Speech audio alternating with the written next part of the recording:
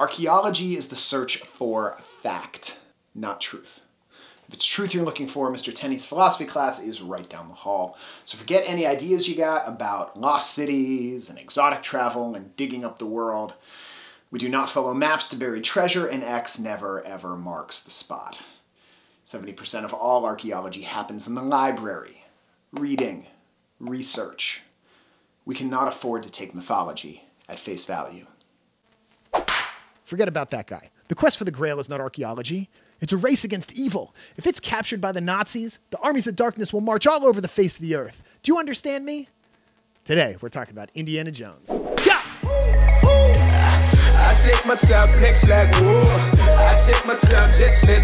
Welcome to Pop Culture Catechism, conversations about music, movies, and the longings of the human heart. Let's get started. Do you want to go on an adventure? Now, why are we so fascinated by ancient cultures and ancient beliefs and their practices? What if my childhood was less than perfect? Can going on some adventures and finding some ancient wisdom help heal some of those wounds? Or am I just trying to fill a bottomless pit of hurt with thrills and head candy? Today, we are talking about Indiana Jones on Pop Culture Catechism, and we are happy to be joined by Mark Hart, who is the CIO of Life Teen International and The Bible Geek. My name is Mike Tenney. I am a Catholic speaker and worship leader out of Washington, D.C. I spent over a decade teaching Catholic high school theology during the day and trying to make it big as a rock star at night, and now I am blessed to speak and lead music with thousands of people each year at events across the country and also through this show, Pop Culture Catechism. And I love talking about pop culture and the music and the movies that matter to us and asking why do they matter to us so much. So this is Pop Culture Catechism, the gospel according to pop music and movies, where we look for God's love in the media that you're plugged into. So then when you're done with the show and you unplug and take your earbuds out and get back to your real life, we can have a little bit more of the gospel in our hearts and we can know God's love and love the people in our lives a little bit better. So that's my goal for us by the end of this episode. Not only will we have a deeper appreciation of Indiana Jones, but we'll be able to take a few more steps in our gospel walk and journey. A special thank you to our patrons who make this show possible through popculturecatechism.com and the Awaken app. I am very happy to welcome to the show, Mark Hart. Mark, how you doing? I'm doing great, Mike. Thanks for having me. Great. I'm so glad to have you here. It's taken us a while to make this happen. We've been trying to make this happen for a while, but I really appreciate you. You're a busy guy, and I appreciate you taking some time to be here. Oh, we're all busy. We're all busy. But God is timeless. We are not. That's a problem. So. Yeah. So I know what Life Teen is, and I know what you do, and I know about your ministry as the Bible Geek. Can you tell us a little bit about what you do? Yeah. So I'm in youth ministry now. I'm in my 27th year, my 25th year with Life Teen. So Life Teen exists to help parishes just do better, to help priests, youth ministers, whether they're paid or volunteer, core members, just do an even better job at translating the gospel, which is really what you guys do, right? Yeah. That's the whole reason for this, is how do we take the timelessness of God's truth, but translate it and transmit it in a timely way that makes sense in the 21st century. You know, for those of us, and not just teenagers, all of us who have an attention span of what, like for 4 seconds, you know. So that's what we do. So we have summer camps and we have training conferences and resources and things just to help parishes reach out to middle schoolers, high schoolers, young adults, just to help them do a better job. And I love what I do. I get to write, I get to produce, I get to speak, I get to serve, I get to train, I don't know. Right now, honestly, like I have a college student, a high school student, a middle school student, an elementary school student. I mean, like I'm all about trying to translate the gospel. So I'll use anything and everything, any TV show, any movie, any song. That's why I'm so excited to be here. I'm such a fan of this whole idea because you can find God anywhere. You just have to know how to look and where to look. Amen. Amen. I was just one of the guys I follow on Instagram. I forget his name and exactly what he says, but it was a cool idea. He said, I'm less concerned about Christian art in the sense of, is it made by a Christian, but as a Christian viewing art, where can I find God in it? And I just, if God is in everything. God made everything, and everything we see that is good, true, and beautiful. Like we can, there's something of God in it that speaks to us. So we can kind of, a lot of times we can kind of uncrumple that thing. So I was excited to have you here because I was in my youth group in high school where I first really feel like I met Jesus and started riding the Jesus train and drinking the Jesus juice and being all in for Christ. Like that happened at it was our Life Team group at our church. And as a campus minister and youth minister for high school students for many years, I've done a lot of Life Team programs, done a lot of Life Team retreats. led a lot of music for Life Team trainings and that sort of thing. And just, I love the spirit of the people. I love the heart of the mission.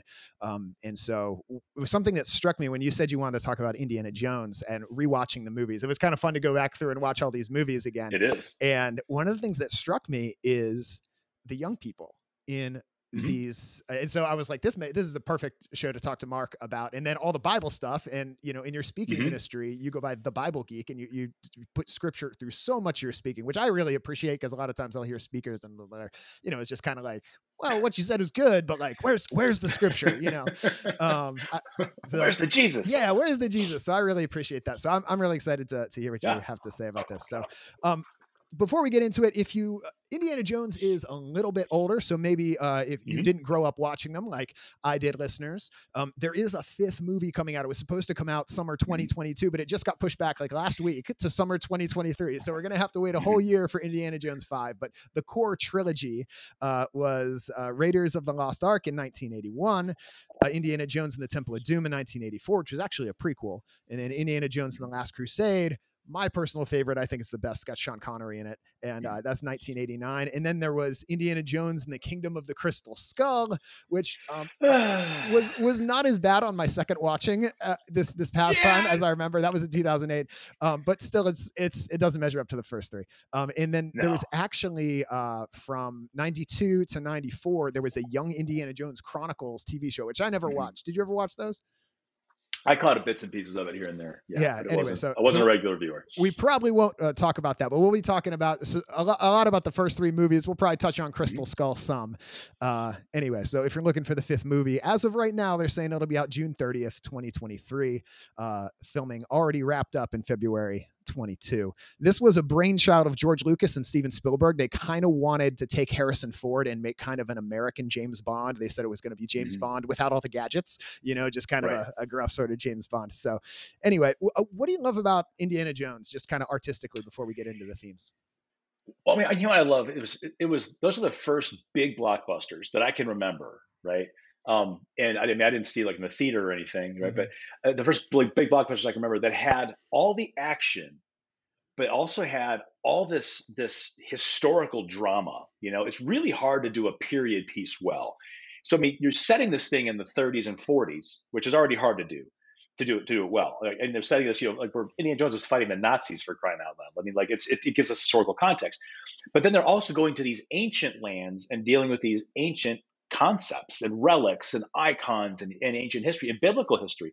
And let's be honest, most biblical movies or most movies about biblical subjects really stink. Yeah. They're either really cheesy, they're horribly done. The costuming is wrong. The locations look off. You know what I mean? It's just, it always kind of makes me feel, you know, as a Catholic, as a Christian, I was sort of kind of like, oh gosh, like almost embarrassed. Do you know what I mean? Because you're looking at it going, they didn't have the budget. They didn't have the actors, right? And even back then, I mean, to see Hollywood put so much budget and so much talent. I mean, George Lucas and Steven Spielberg, there weren't 2 bigger names in all of filmmaking for 40 years, right? So to have those guys team up. But the thing I love most about it is that it still has a sense of humor. Yeah. Right? You still have all the action. You still have all the drama, all the historicity. But the humor, it's the little things, it's the subtle things. And this is, you know, Harrison Ford. I mean, he's coming off of Han Solo fame. I mean, this is when he was like the big, I mean, to be Han Solo and Indiana Jones, I'm not sure there's any actor ever who's gotten to portray more, you know, cooler characters. And he just kind of has like that swagger, you know what I mean? When he's in the movie, you look at him and when you're a guy, you're like, I want to be like him. I mean, you know, you're wearing the hat. I honestly, I remember this. I remember being in a store at like 11 years old and I saw a fedora. And I don't think for a little boy, whoever saw those movies, right? Either back then or even like, you know, in retrospect, like on Netflix or something or on iTunes, if you see a fedora as a guy, when you put that fedora on, the first thing you think is Indiana Jones. It just happens, right? Yeah, I was wishing I had one. iconic. I was trying to dress up like Indiana Jones. I think I look more like Crocodile Dundee, but you know, I did my best. But yeah, you're right. Just, I mean, Harrison Ford went on to do. I think what's cool is that the movies have everything, and what's really cool is that you don't have to be super into history to like it. Right? If you like action movies, it's there. You like romance, it's there. You like history, it's there. So even when I showed, you know, because I showed Raiders, you know, to my own kids, and you know, and they're not necessarily you know huge action fans, but they got really into the story because you want to root for Indiana Jones. He's basically taken on the entire Nazi army by himself. It's great.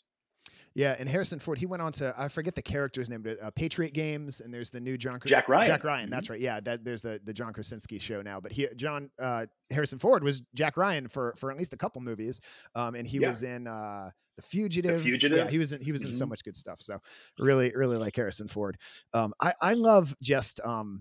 I love that he's a modern person who encounters the mystical, and kind of, as you were saying, so many of the biblical stuff that's done by Hollywood, either it's kind of cheesy, not that well done, or it's kind of like this postmodern take where it's like, we're going to deconstruct, and like Moses, like the flood was just actually like it was just like a normal flood, and then it got exaggerated. It's stuff like that. And this was Indy as a kind of a skeptic. But then he encounters these mystical things, and there's a real journey of faith that he goes on, especially in the third one, Quest for the Holy Grail. So we'll get into that, but I really like that, and just all the biblical stuff. So, but are you ready to get into the themes or anything artistically that you want to talk about? All right. So first I want to talk about the Bible. So kind of what they call the MacGuffin, or like the thing they're going after that kind of pushes the plot.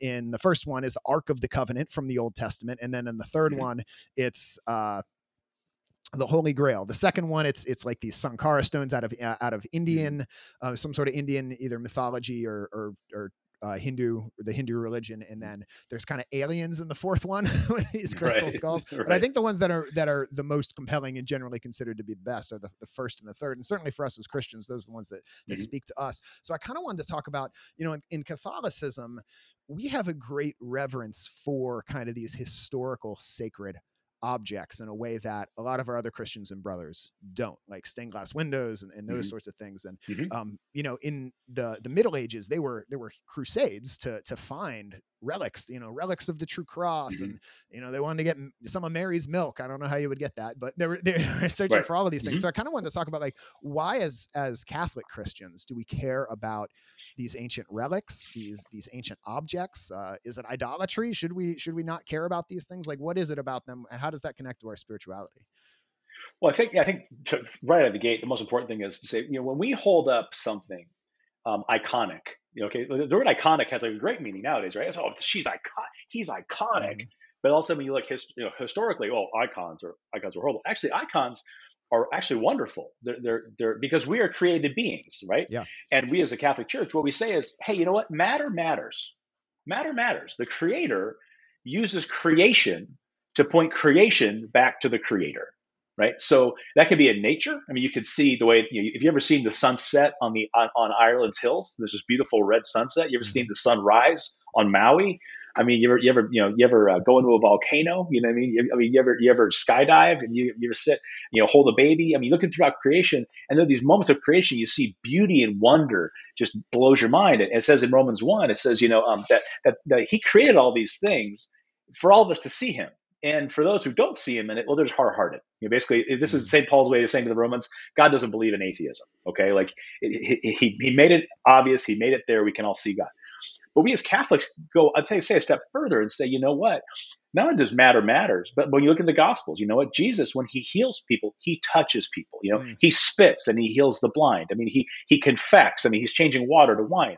I mean, God, when He forms Eve, takes a rib and does it. I mean, loaves, fish. I mean, matter matters. So that's why we as a church still today, baptisms, confirmations, we got water, we got candles, we got oil. You're seeing the blessing of the rings and the binding of the hands. You're seeing the laying on of hands at ordination and confirmation.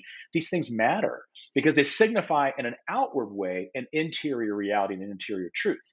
And that's why as a church, we can look at a church and say, the stained glass, and you see the candles, and you see, well, yeah, it's a throwback to the Old Testament with the candles, or even the red sanctuary candle, right? That flickers next to the tabernacle. That wasn't our idea. That wasn't some pope's idea. That goes all the way back to the time of Moses. That was God's idea that He gave to Moses and Aaron to always have a lamp, an oil lamp, burning outside the tent. The word for tent was tabernacle. What was inside the tent? The Ark of the Covenant. Yes, which is what Indiana goes and looks for, right? But even God Himself.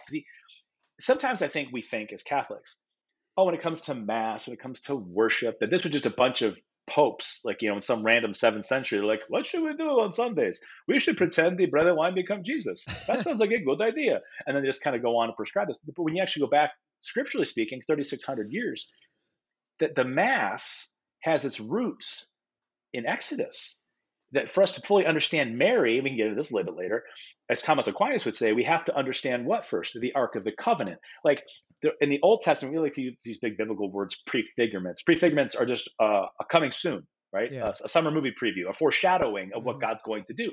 God prefigures, he prepares us through the Old Testament, through characters and through situations and through icons. He prepares us for what he's going to do.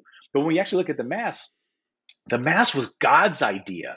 God told us how he wanted us to worship him, and he gave the prescriptions. Much like with the Ark of the Covenant, God says, listen, you're going to take the law, the 10 commandments, you're going to take a pot of manna, okay, the bread from heaven, and you're going to take the staff of Aaron, and we learned this in the book of Hebrews, but you're going to take the law, the 10 commandments, the manna, and the staff of Aaron, you're going to put them into an ark, but you're not just going to build any old ark.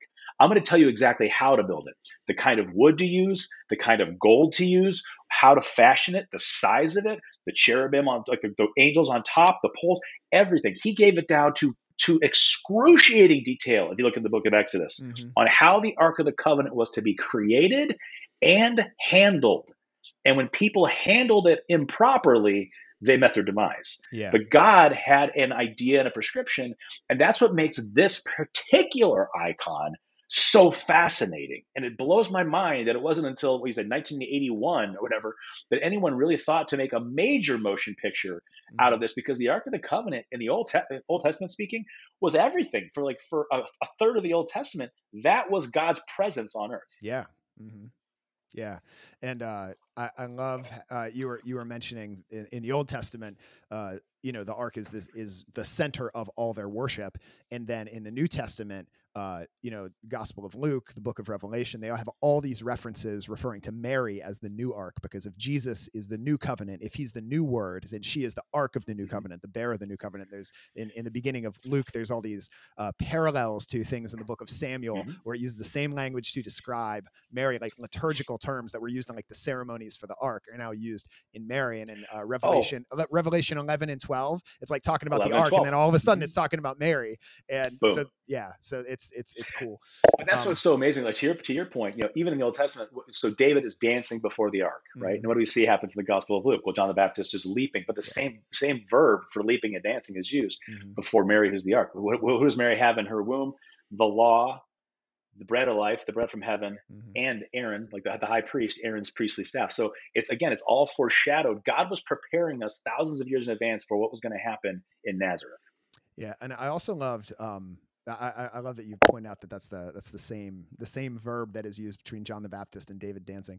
I love what you talked about icons, because I think a lot of times people look at Catholic worship and they say, oh, it's idolatry, and that's against one of the 10 commandments. And of course, idolatry is against one of the commandments. And it talks about in the Psalms, when you're worshiping an idol, you're mistaking the creation for the creator. But that happens not just with objects like the ark, or with people that we idolize, like where Catholics are often accused of idolizing Mary and making her more than she's supposed to. But idolization can happen with anything. It can happen with the scriptures. It can happen with worship songs. I'm sure you remember from the late 90s, early 2000s, there was that worship song, "I'm coming back to the heart of worship. It's all about you." It's about making worship an idol. I'm sorry, Lord, for the things I've made it. Like, we can make any good thing an idol. And so there's these two extremes to avoid. You want to avoid idolatry on the one hand, but then on the other hand, because we are physical creatures, as you said, we need to avoid iconoclasm. And that's the mistake, I think, certainly some of our non-Catholic brothers and sisters, probably people who are follow Islam, I think they make that mistake of they're not as connected physically, because I love that in the Catholic Church we have these sacraments. These, when I confess my sins to God through the priest, I don't just have to take it on faith that I'm forgiven. I hear with the words of the priest, "You're absolved of your sins," and like that makes such a difference. Like, me and my wife, we can know that we forgive each other, but to actually talk it out and to speak it, that makes a difference, right? Like, there's a reason we have a wedding ceremony where we're actually saying, "I commit myself to you," But not just the wedding ceremony. the wedding bands, Mm-hmm. the wedding photos, right? So, The wedding night. why do you put, so why do you put a wedding photo on the wall? Are you worshiping the glass and the wood and the photo print? No. Mm-hmm. I mean, the same way, hey, you on the phone, like I have a picture of my wife on my phone. Like, why do we do these things? Because it's a visual representation. It's an exterior representation of an interior posture or an interior focus or an interior priority, right? So if I'm kneeling before a statue of Our Lady in the Catholic Church, I'm not worshiping the plaster or the wood, but it's helping me. And I'm like ADHD. I mean, I'm so easily distracted. It's helping me to visualize and internalize, much like Mary did in the scriptures, of pondering these things in her heart. What does a rosary do? I'm not worshiping beads, but it's helping me to internalize these sacred mysteries. Yes. And that's one of the things that's so fascinating about Raiders of the Lost Ark and Indiana Jones and the Last Crusade, because like you said earlier in the show, he is a logical professor, right? He says he's searching for facts. So he's hardwired skeptically to look at all these quote unquote religious, historical things. And what's fascinating is the evolution of mind for him as he comes face to face with the reality of the ark, as he sees face to face the mystical come into reality, and what was seen as this fanciful, fictional biblical story unfold before his eyes, and he starts to see that the power of God and the power of the power of God as found in the ark is beyond human understanding. And that's why, St. Thomas Aquinas talks about fides quaere intellectum, like faith seeking understanding, is that we as Catholics can say, this is a mystery and it's okay. You see, the modern world wants to try and take every mystery and solve it away, explain it away, and just dismiss it. And what we say as a church is the Mass, for instance, or the faith, or something like the Ark of the Covenant, is not a mystery to be solved. It's a mystery to behold. And we, as the players, as the characters in God's story, he gives us these gifts, these moments, whether it's something as iconic as the Ark of the Covenant or a Marian apparition. He gives us these moments that allow us to suspend disbelief, to suspend logic, and to be able to say, hold on, faith and reason have to work hand in hand. Faith and reason are two wings of the same dove, but they have to work hand in hand to ascend, for the dove to fly. And that's why it's such a gift when God gives us these moments. It's the same thing Jesus did for Thomas in the upper room after the resurrection, right? I'm going to give you moments. I'm going to give you opportunities to enter into something. The road to Emmaus. I'm going to give you opportunities to enter into something that goes far beyond what your human logical brain can fathom. Yes. The other thing that I really appreciate about relics like the Ark or any of the relics that we venerate as Catholics is I love that it grounds our belief in history, and that there's a real history to it. As you said, like faith seeking understanding, and John Paul II, our Pope 2 popes ago, wrote the great encyclical Faith and Reason, Fides et Ratio, that we don't just take it on faith. We do take it on faith. Sometimes you hit this mystery that we can never understand completely. It's like math. You can figure out a lot and you can do calculus, but we'll never know everything about math, because math is infinite and God is infinite. So we'll never completely, delve that mystery. And so there is a certain faith to it, that an encounter with God, a relationship with God, a call, and then we respond. It's a gift that we respond to. But then there also is this grounded in history, that we can go and look at the scriptures and compare them to other historical documents and see that, there's references to vegetation, which is accurate. Like the names of the people that are used are accurate with what we find when we look at other ancient documents for what were names in that region at the time. There's all these sort of historical consistencies that you find when you do an analysis of the scriptures that aren't there when you read, I'm not going to throw anybody under the bus, but some texts that claim to be historical from some other religions, that historicity just isn't there. And so that's one thing I love about Catholicism, is we have the faith and the reason, and there really is a historicity to it. And that's actually one of the things I wanted to talk about. I want to talk a little bit about the real history of the Ark and the Grail, as opposed to what we find.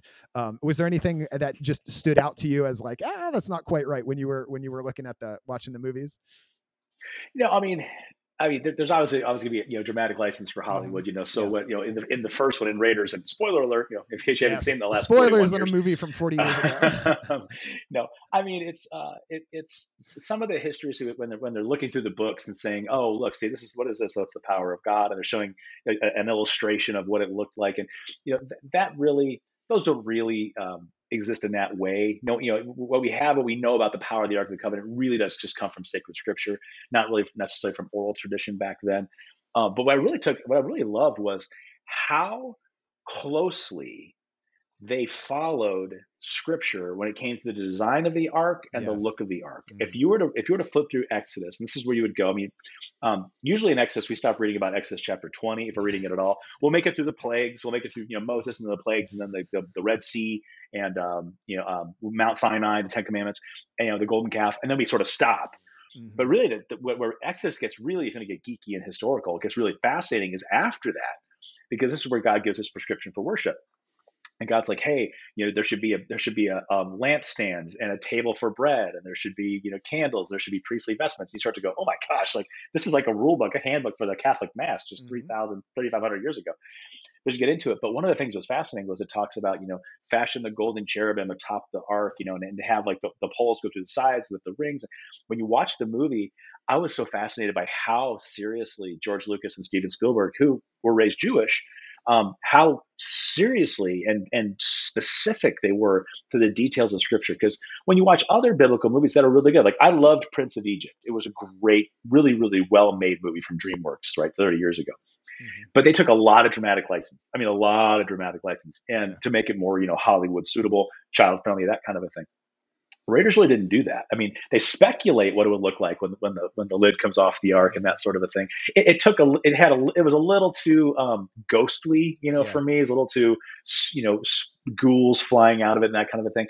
But I think at the heart of it, though, the representation of this is an incomparable, uncontrollable power that is in human hands you can't be messing with, and what I love is it ultimately in the film, it's the humility both in Raiders and also in Last Crusade. Mm-hmm. What we see is when the road diverges into the wood, and you have, Indiana has to either suspend logical disbelief and suspend, quote unquote facts and logic, and enter into the mystery and into the mystical. And when he does, his humility is what carries him through. It's his penitence. It's his awareness of his own unworthiness in the presence of what he might at the time say, someone I can't explain or understand, but really the presence of God.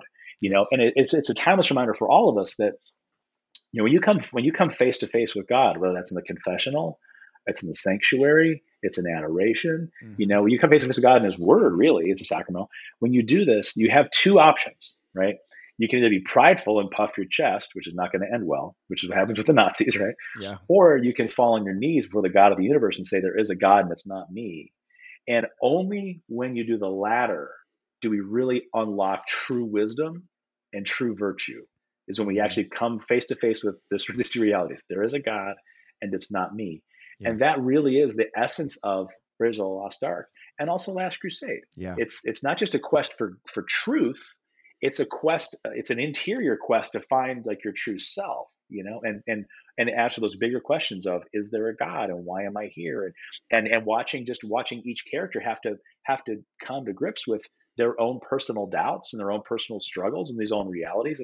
It's really the stories are great metaphors for life, because you can find yourself in one of the characters in every movie. Absolutely. I love what you said. There's that choice between humility. Am I going to humble myself before God? Is it going to be my way? I reread The Great Divorce by C.S. Lewis recently, and there's this great line in there where it says, in the end, we say to God, God, thy will be done. Or God will say to us, fine, thy will be done. And God lets us go our own way. And that's what hell is. That's what hell is. Right. And Kasim, who's the guy like that in the Holy Grail, who like defends, like he's part of the order that defends the Holy Grail. He says, for the unrighteous, the cup of Christ holds everlasting damnation. I mean, that sounds really harsh, but what is damnation? If you look in the catechism, I don't have the paragraph off the top of my head, but the catechism says that what hell is it's this self-chosen separation from God. When we have rejected God's mercy, when we have said to God, no, I want it my way.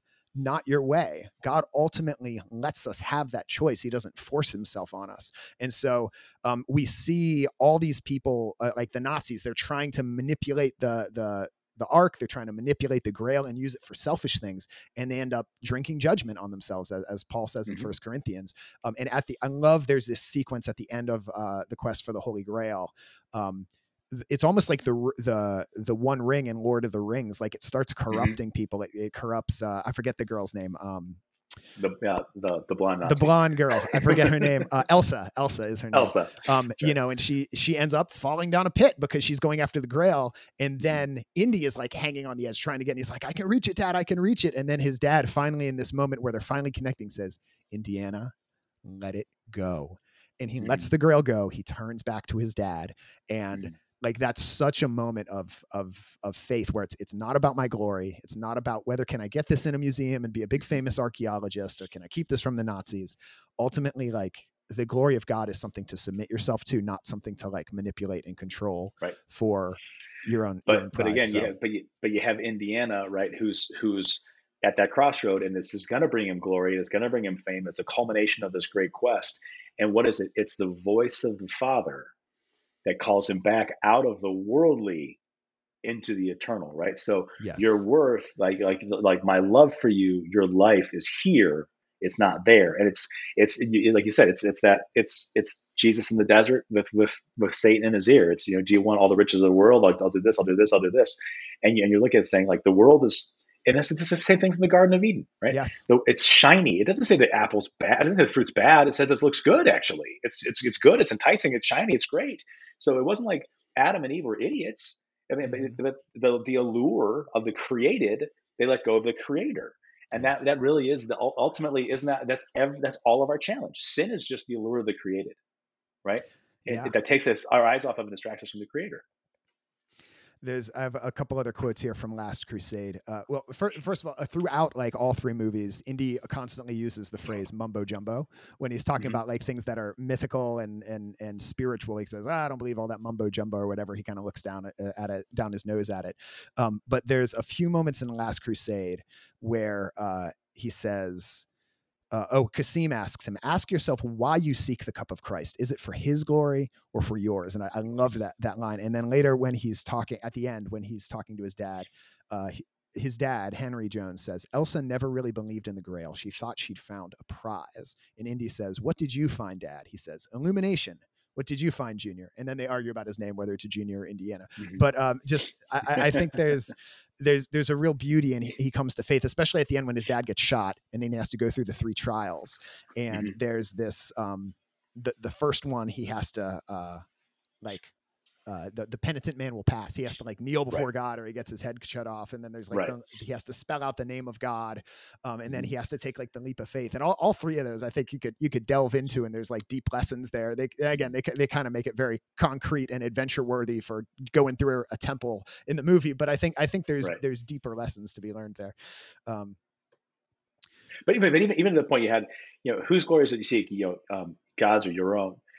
Isn't that the question that every one of us have to answer still today in the 21st century? Ooh. It doesn't matter what industry you're in, what job you have, social media. Who are you in it for? Are you in it for God's glory or your own? You can always tell. On the look in someone's face if they wake up counting their problems or their blessings. You can always tell about someone's social media if they're seeking God's glory or their own. And social media can be great. I mean, I love social media. I love social media. But let's not forget that the devil can use anything good and twist it for bad, right?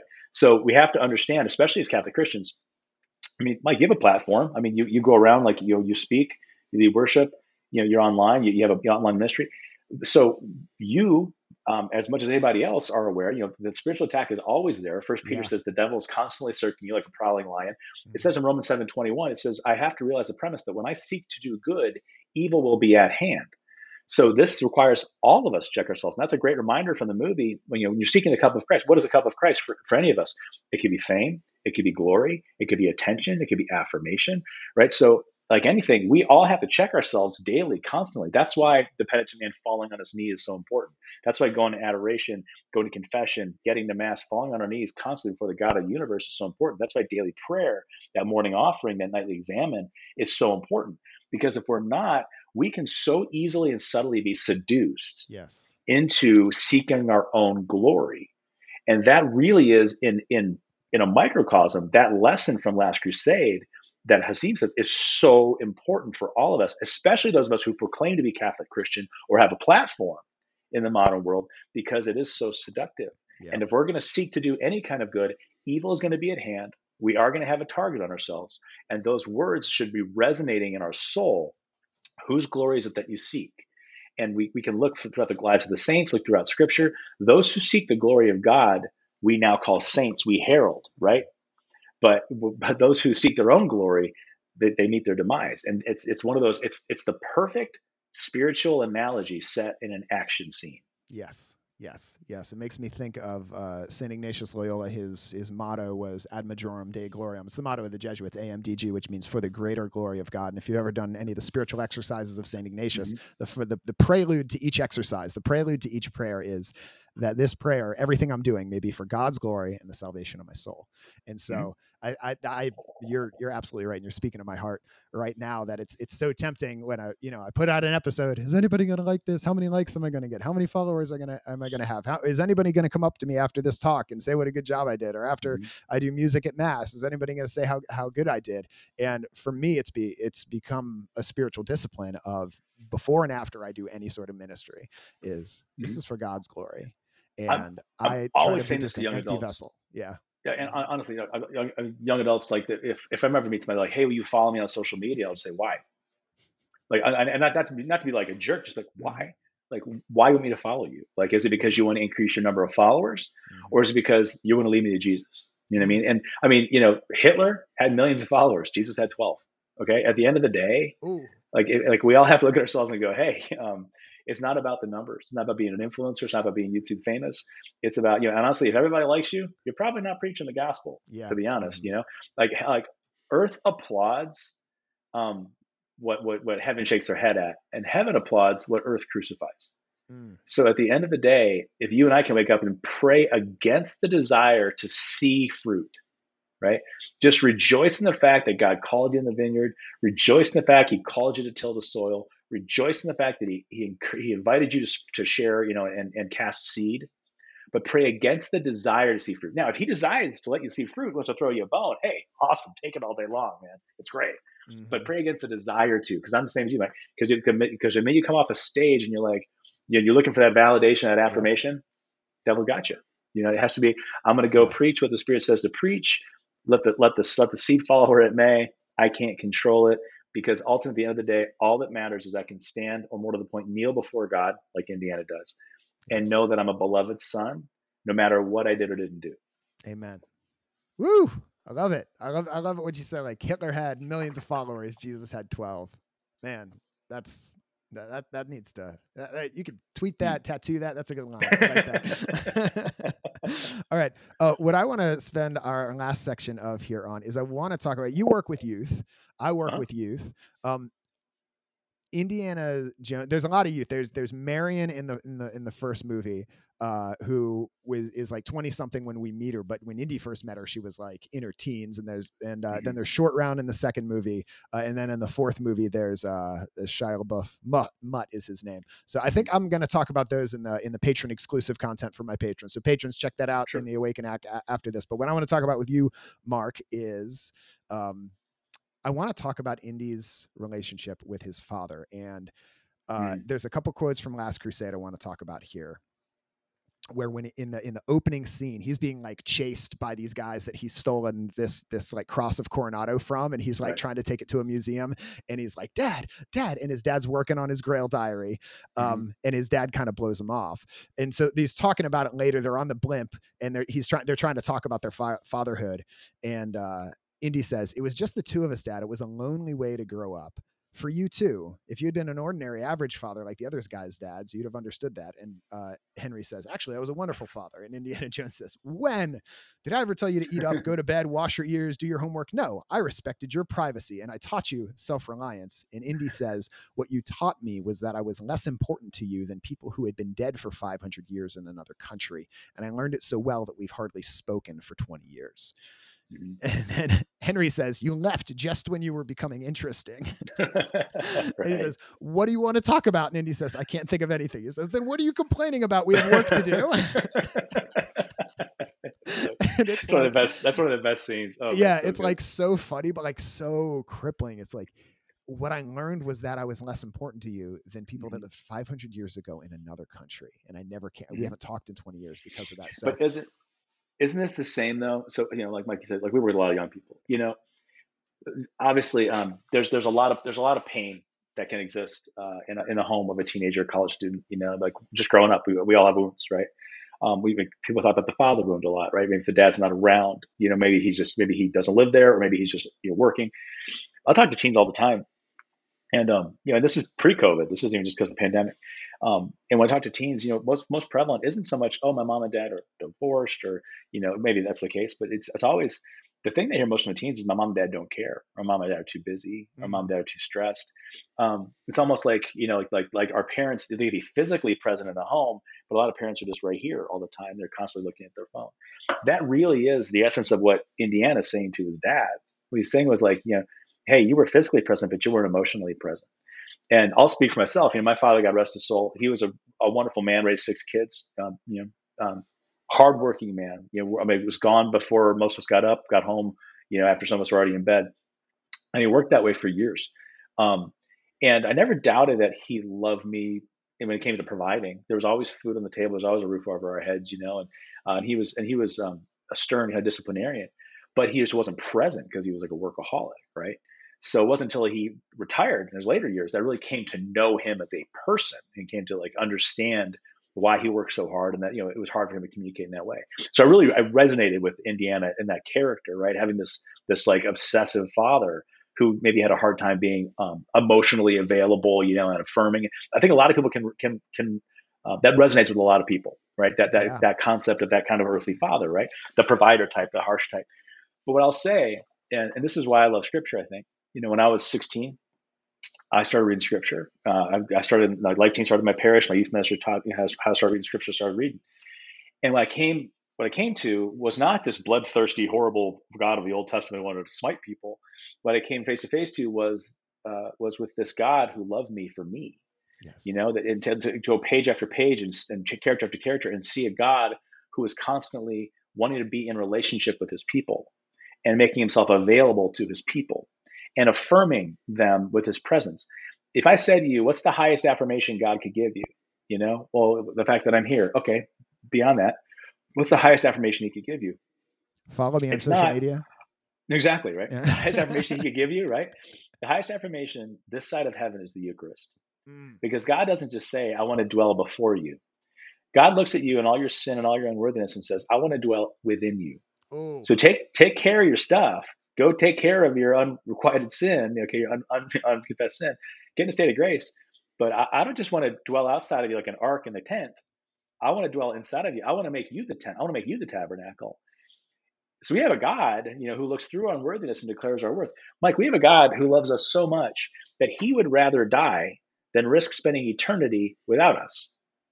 That's the highest affirmation there is. The Eucharist is the highest affirmation there is. And that's why what Indiana's seeking in Last Crusade, what he's ultimately was seeking from his dad, was the emotional presence. Because that is what was going to validate his sonship and him as a son.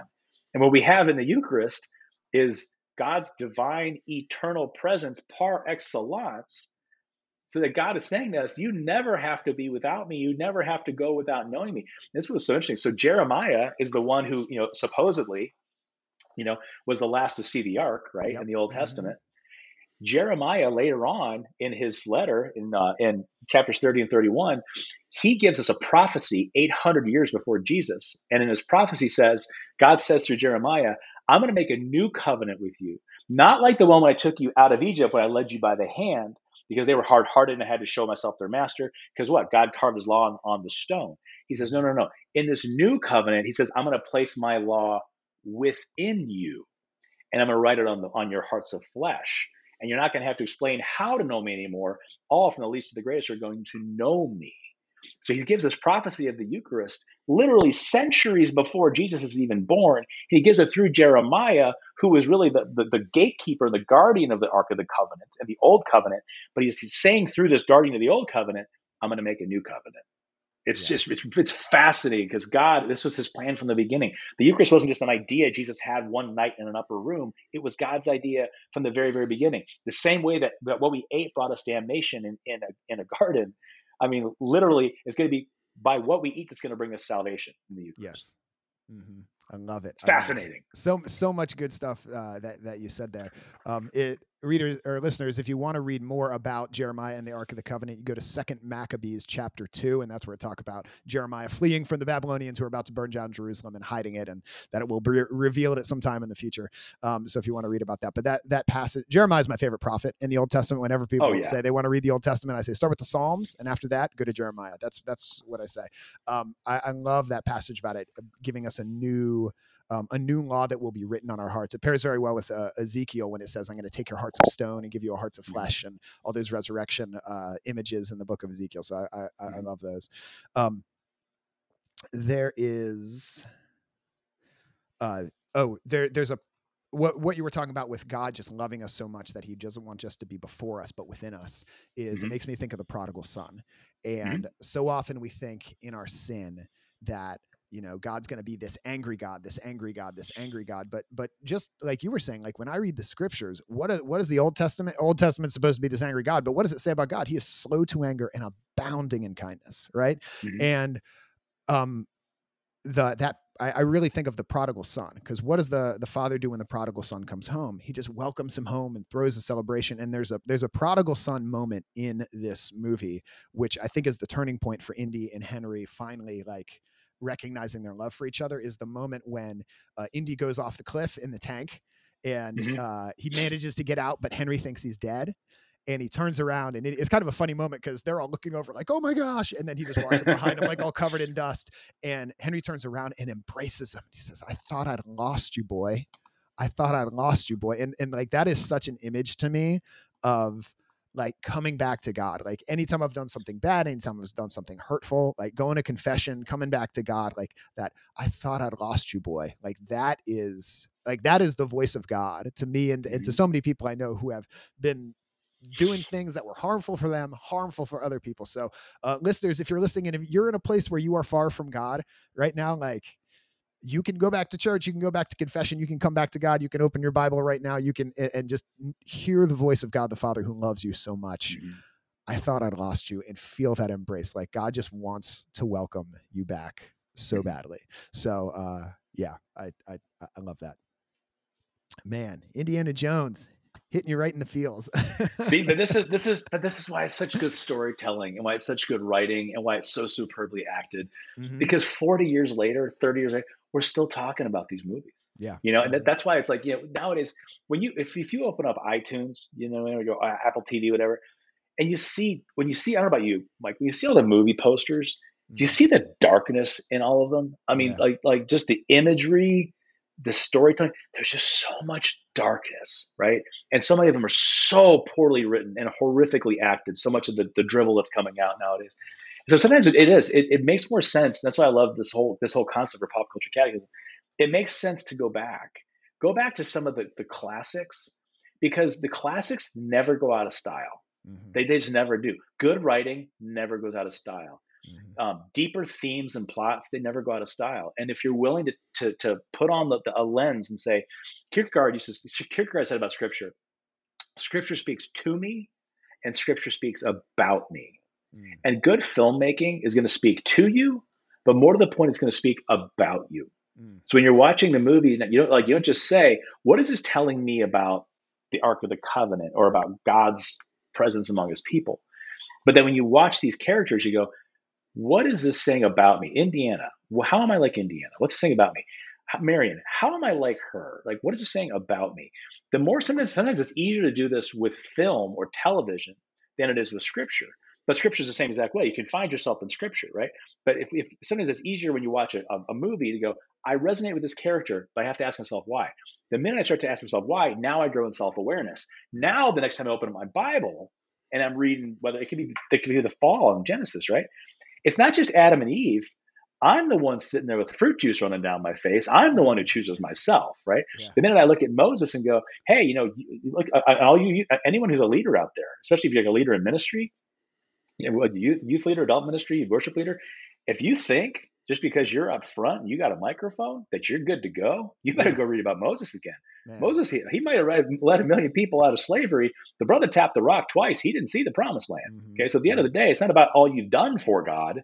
It's who you are before God. I mean, there are all these lessons we can learn from all these different characters in Scripture, and they're timeless. We just have to be able to put on that lens. And sometimes doing it in a movie and finding out how to do that in a movie with those characters is easier than it is in Scripture, but it's a great exercise on how to be able to go deeper in the Bible.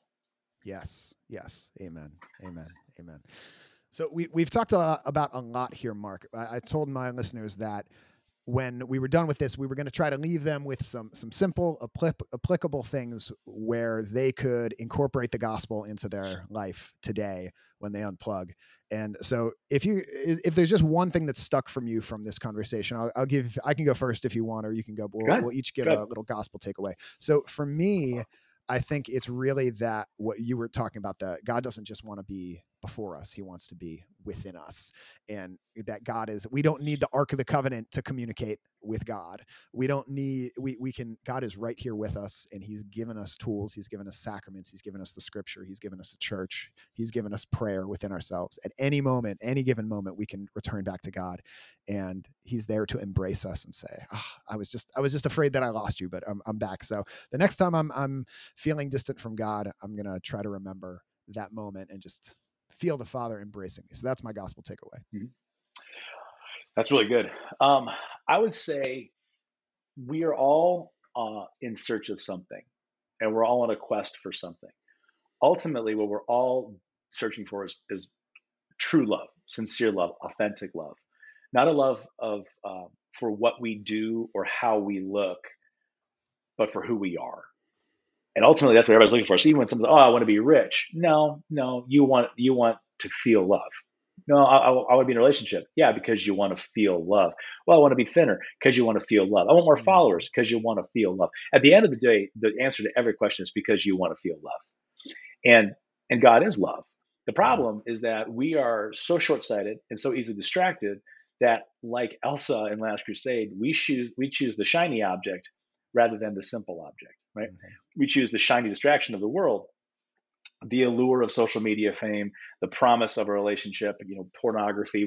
Everybody chooses all the shiny stuff because we think it's going to fulfill us and we think it's going to make us feel loved. But that love is false and it's fleeting. And to find true joy and true love and true peace, you can only find those in God. We are hardwired for God. And God is going to use everything in his power and in creation to try to point us back to him. The problem is we get distracted along the way. So if that's where anyone watching this is at, that's okay. It doesn't make you horrible. It makes you human. Yes. But fall on your knees before God and just say, God, I want to know you in my life. I want you in my life. Well, God, please reveal yourself to me. Get back to confession, whatever you got to do.